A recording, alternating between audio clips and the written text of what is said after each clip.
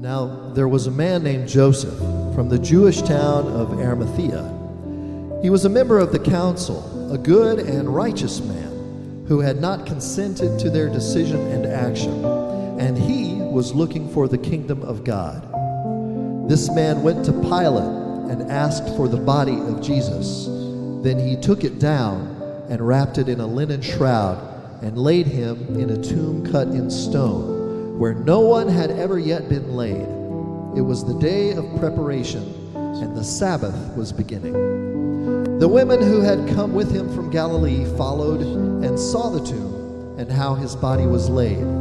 Then they returned and prepared spices and ointments. On the Sabbath they rested according to the commandment. But on the first day of the week, at early dawn, they went to the tomb, taking the spices they had prepared. And they found the stone rolled away from the tomb. But when they went in, they did not find the body of the Lord Jesus. While they were perplexed about this, behold, two men stood by them in dazzling apparel. And as they were frightened and bowed their faces to the ground, the men said to them, "Why do you seek the living among the dead? He is not here, but has risen. Remember how he told you while he was still in Galilee, that the Son of Man must be delivered into the hands of sinful men and be crucified, and on the third day rise."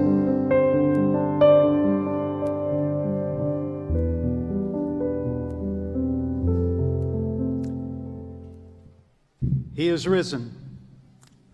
During the time I was in Russia, I was amazed to find, Michael, they have a special greeting for Easter. They only use it on Easter.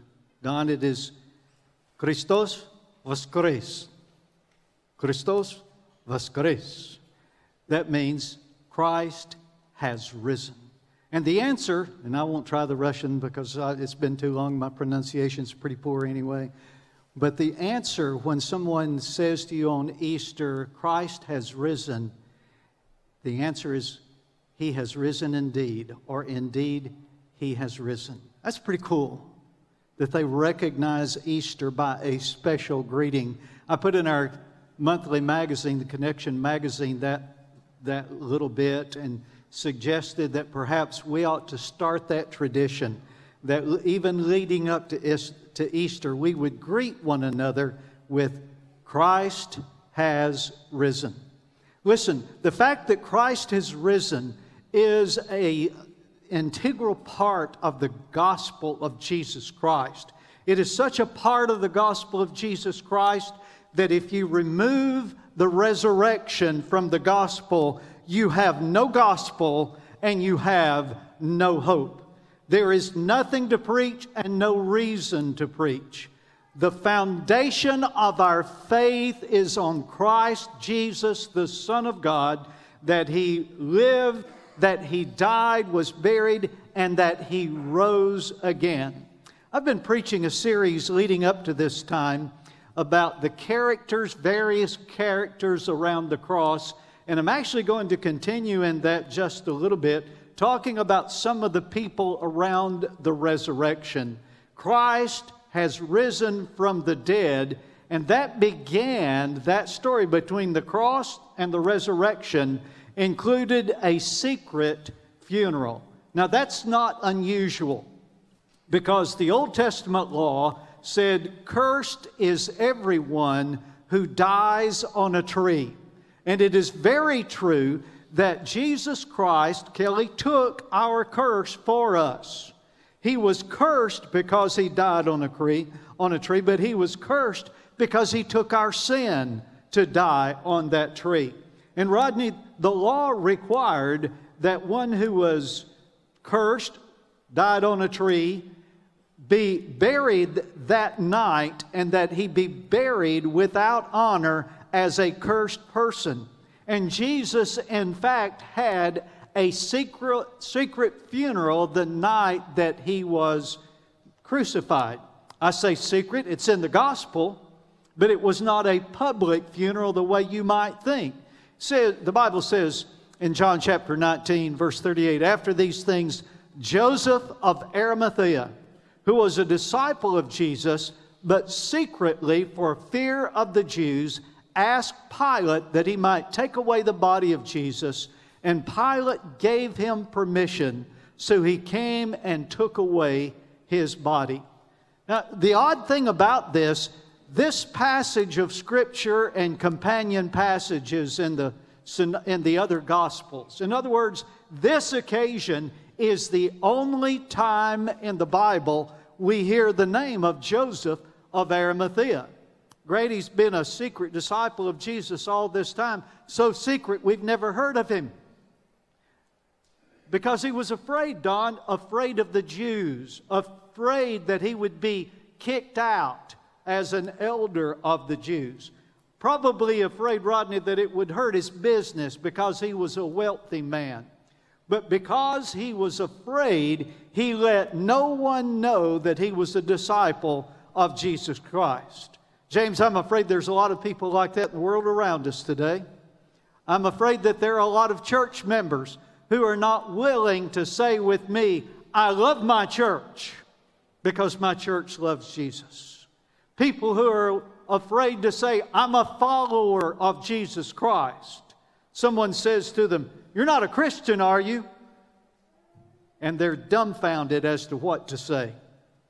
They're afraid of public opinion. Joseph of Arimathea was that way. He was afraid of public opinion, and so he was a secret disciple. What about you? How open are you about your faith in Jesus Christ? If I greeted you in the restaurant with your friends as your pastor, would people be shocked to find out that you're a member of Faith Baptist Church? Or do they know that already? Is there enough evidence in your life that you are a follower of Jesus Christ? Do people recognize your faith by the way you live and by your testimony? What are you afraid of? What are you afraid of that you're not willing to speak out about your faith? And why are you not more active in your church and in your faith and following Jesus Christ? Let me challenge you today. Do what God is telling you to do, regardless of what anybody else says or thinks. Do what God wants you to do. Joseph of Arimathea came out of the closet, so to speak, in his Christian faith. He came out claiming the body of Jesus Christ. That means, Amber, he used his relationship, his power, he used his influence to go to Pilate and boldly identify himself, Jace, with Christ to ask for the body. And if he had not done that, Jesus would have been buried with the thieves. And Kim, I got two Kims sitting back to back. They don't know which one I'm talking to. That would mean that Jesus would have been buried in a common grave with 40 others who had been crucified over the past several days. And then what happens to the testimony of the resurrection? There would be nobody looking for the body. There would be no one testifying he's raised from the dead. He is risen from the dead, because he would have been in a common tomb. But it's thanks to the boldness of Joseph of Arimathea that he was put into a tomb where the stone was rolled in front of the tomb, so that we have the testimony of the empty tomb. Be bold in your faith. Step out and take the position that God intends you to have. Give your life to service to God regardless of what anybody else thinks. The second person in that secret funeral was Nicodemus, who also earlier had come to Jesus by night. He came this time bringing a mixture of myrrh and aloes, about 75 pounds in weight. So they, that is Nicodemus and Joseph of Arimathea, took the body of Jesus and bound it in linen cloths with the spices, as is the burial custom of the Jews. Now here's somebody else who has not been open about their faith. In fact, there's a big question mark. Linda, I wonder when I read John chapter 3, the story of Nicodemus. I mean, this is one of the most familiar passages in the Scripture. Other than, John 3:16 begins with Nicodemus talking to Jesus. And he came by night, Donna, because he's ashamed. He's a ruler of the Jews, and he's ashamed that he doesn't know how to be saved. And Jesus talks with him about being born again. But there's no reference to what decision Nicodemus made. I wonder, what about you? You've heard the gospel time and time again. Have you come to faith in Jesus Christ? Now, there was a time, Grant, when Nicodemus did speak up in the council and say, well, we don't condemn a man without hearing from him or without his testimony. But then they made fun of him, Tony, and said, are you from Galilee? And he clamped down his mouth. He never said another word. We don't hear from him again, Roger, until this occasion at the burial. Was he a believer or was he not? Or is it that finally, at the crucifixion, Todd, he sees enough, and now he's convinced, and he finally comes to faith? What about you? See, Joseph of Arimathea used his influence for Jesus. Nicodemus used his wealth for Jesus. What are you willing to do for Jesus? Are you willing to use your wealth, your time, and your energy to serve Him? What's holding you back? What is it going to take for you to come and to confess your faith in Christ and give yourself to serve Him? Well, I want you to notice not only the secret funeral, but also the borrowed tomb. I can't say that word without remembering the preacher, Don, who was from Louisiana, and he was preaching about the borrowed tomb. And I can't imitate a Louisiana accent, so I can't say the borrowed tomb the way he did. And some of the people sitting in the crowd, nobody understood what he was talking about, Tony. And one of them leaned over to his wife and said, what is he saying? Borrowed tomb. She said, I don't have a clue, but I will ask him later. So I'm sorry, that's not a part of the sermon, but I can't think about the borrowed tomb without thinking about that. The Bible says in Matthew 27, Joseph took the body and wrapped it in a clean linen shroud and laid it in his own new tomb, which he had cut in the rock, and he rolled a great stone to the entrance of the tomb and went away. Now, it fulfills Scripture of the Old Testament that he was buried in Joseph of Arimathea's tomb, because in Isaiah 53 it says that he was buried with the rich. He was actually buried in Joseph's tomb. It was a new tomb, unused. Nobody had been laid in it. It was not unusual in that day for a whole family to be buried in the same tomb. They would open the tomb, they would put the body in, they would then close it, they would open it later and add a family member.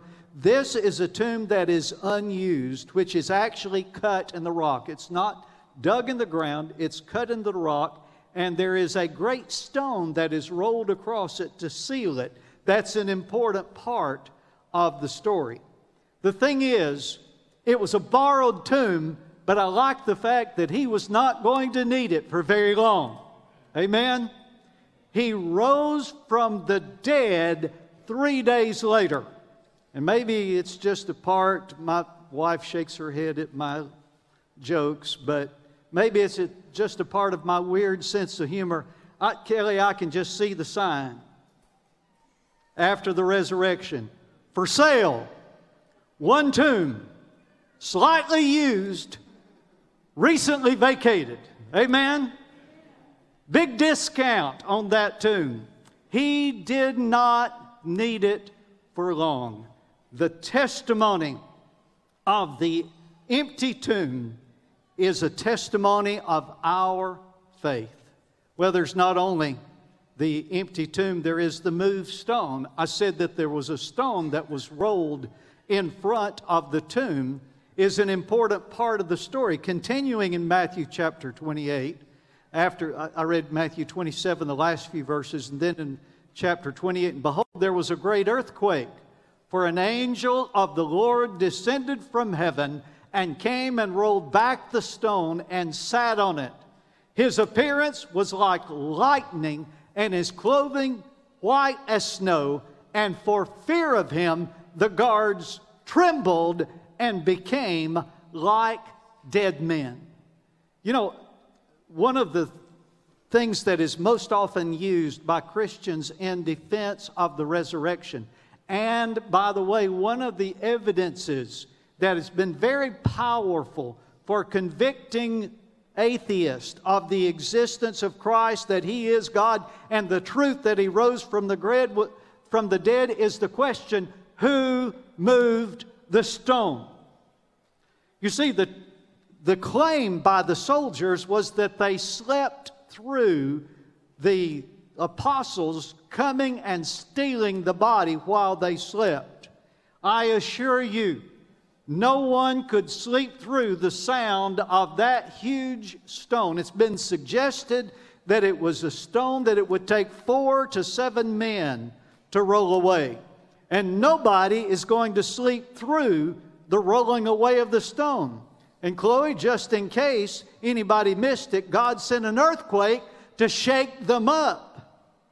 But the neatest thing to me, Rodney, is that the angel who rolled the stone away sat down on it.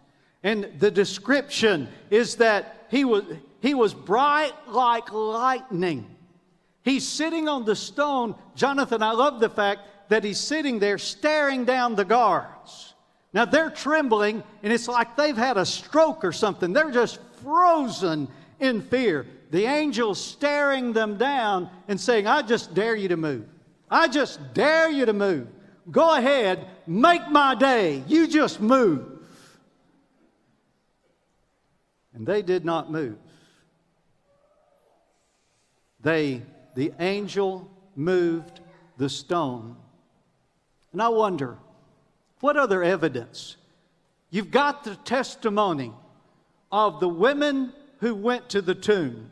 You've got the testimony of the apostles of Jesus Christ who died refusing to recant their story that they spent 40 days with Jesus after He had been crucified, a living Savior. What more evidence do you need for the truth of the resurrection of Jesus Christ? What more can God do to convince you that He has not already done? Friend, it's time for you to move. It's time for you to surrender to the will of God for your life. If you have never come to faith in Jesus Christ, hear the truth of the gospel. Admit your sins. Confess to God. Trust in Jesus and be saved and have the hope of the resurrection. If you're saved, it's time for you to serve Him. Quit holding back. Quit holding out. Come back to Jesus. Come back to church and serve the Lord. Then I want you to notice that there was a weeping witness. Now, I'll confess that Ashley and Brenda and I have been watching Perry Mason episodes, the old black and white Perry Mason episodes, and she's probably looked at my points in my sermon and said, you've watched too much of Perry Mason. Every one of these sounds like a Perry Mason episode, a weeping witness. But John chapter 20 says, but Mary stood weeping outside the tomb, and as she wept, she stooped to look into the tomb, and she saw 2 angels in white sitting where the body of Jesus had lain, one at the head and the other at the feet. They said to her, woman, why are you weeping? That's a good question. Why are you weeping? She said to them, they've taken away my Lord, and I do not know where they've laid him. The answer, Kelly, to why she was weeping is that she did not understand the resurrection from the dead. Now, I'm not sure why that is, because the disciples James, they've been told all through the Gospels. Time after time, you read, Jonathan, where Jesus tells them, I'm going to be put into the hands of sinners. I'm going to be killed. They're going to kill me. And on the third day, I'll rise again.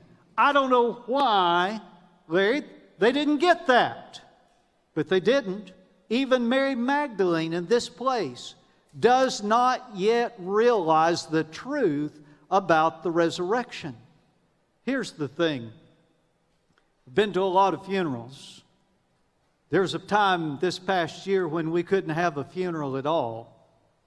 I've seen grieving at funerals, and there's nothing wrong with shedding a tear. But friends, we do not grieve like people who have no hope. Amen? We know about the resurrection of Jesus Christ, and we know that because He was raised, He will raise us in the last day. But if you don't understand that, and if you don't have that hope, a funeral is in fact a time of hopeless grief. Where's your faith? Is your faith in Jesus Christ? Do you know that you will be with Him 1 minute after you close your eyes in death? 1 second after you close your eyes in death, that you will be with Him? Do you know that you will be rejoined with your family members who are saved because of the resurrection? They're saved. Are you saved? Will you meet them in heaven one day? One of my favorite stories comes from a friend of mine. Haven't seen him in a lot of years. Dwayne Chase was in a Bible printing ministry, Bearing Precious Seed. He and his wife worked together printing Bibles with Bearing Precious Seed in Orlando, Florida. Kissimmee, actually, Florida. She came down with cancer, struggled. She kept on coming to the printing presses, to the printing ministry. Liz, she would get tired easily. And Dwayne would say to her, you go on home. It's okay. I'll stay and work, and I'll come home later. On the day of her funeral, Dwayne once again gave that testimony. He said when she died, he said to her, you go on home, and I'll come later. Can you say that? When a loved one dies, can you say that? You go on home, and I'll come home later. That is the result of faith in a risen Savior. That's the end of the story for today. A risen Savior. John chapter 20. Continuing the passage that I read to you in verse 14. Having said this, she turned around and saw Jesus standing, but she did not know that it was Jesus. Why would she not recognize Him? Well, the same thing I said before. She didn't understand the resurrection of the dead, and so Jacob, she didn't expect to see him. She was totally shocked. She could not think this is Jesus because she saw Him crucified. She saw Him buried, and now He's alive. Jesus said to her, woman, why are you weeping? Whom are you seeking? Supposing him to be the gardener, she said to him, sir, if you've carried him away, tell me where you have laid him, and I will take him away. Jesus said to her, Mary. She turned around to him in Aramaic, said, Rabboni, which means teacher. You know, I guess I've become notorious for calling people's names. I've wondered if Reese was ever going to speak to me again. Last Sunday, she or was it the Sunday before? I don't remember. Anyway, she looked at me, and about the time I called her name, she looked down. Boy, she looked up in a hurry. She had a shocked look. So she's here. I hope she's forgiven me for scaring her like that. But Tony, I don't know of anybody else that does this. And I stopped for a while. And then Joseph Clements said to me, I like it when you do that. It forms a connection. And so I've continued. I know I'm weird, but I like the fact that I can look out and, Rachel, I can see somebody's meeting me eye to eye and call their name. And it just, to me, I'm reaching out and making a connection with somebody in the crowd. I love that. But Kim, Jesus called her name. She didn't know him. She didn't recognize him till he called her name. Mary! And all of a sudden the lights came on. It's Jesus. It's Jesus. Jesus has risen from the dead. He said to her, do not cling to me, for I have not yet ascended to my Father, but go to my brothers. Say to them, I am ascending to my Father and your Father, to my God and your God. Mary Magdalene went and announced to the disciples, I have seen the Lord, and that he said these things to me. The power of the resurrection, the power of a risen Lord. The resurrection is so much a part of the gospel of Jesus Christ that without the resurrection, the gospel has no meaning, no saving power, and no hope. You see, the cross is a symbol of Christ's victory over sin. But the empty tomb is a symbol of victory over death and the grave. It is an essential part of the gospel. In fact, in 1 Corinthians 15, Paul said, now I would remind you, brothers, of the gospel I preached to you, which you received, in which you stand, and by which you're being saved, if you hold fast to the word I preached to you, unless you believed in vain.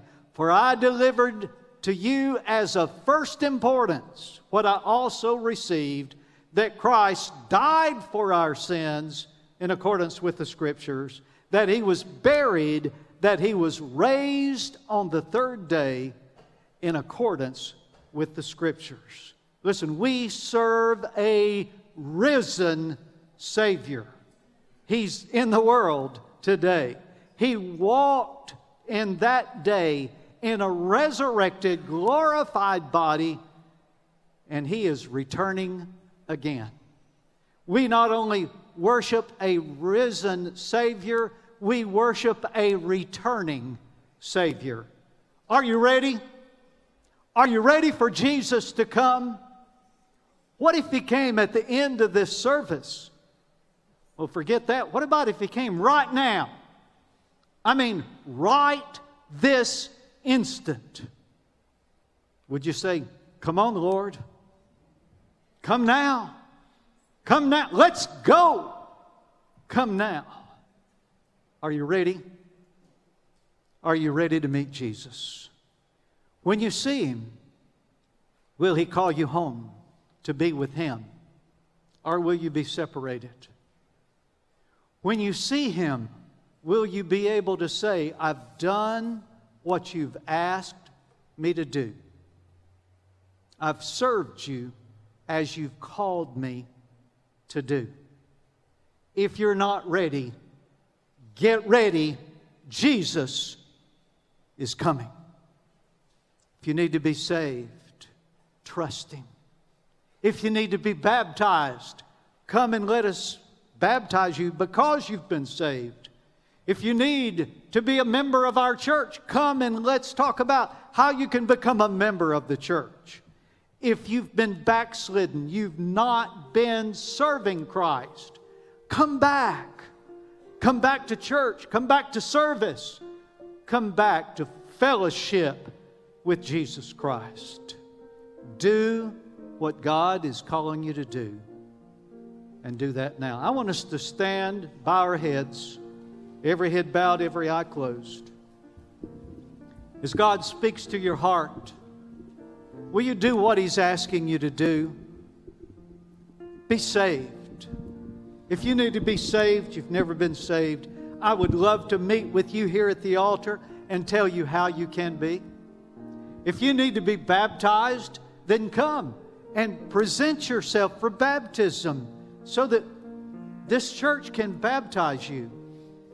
If you need to come for membership, why are you holding back? What are you waiting for?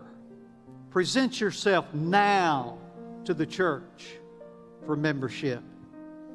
If you're not serving, start to serve again.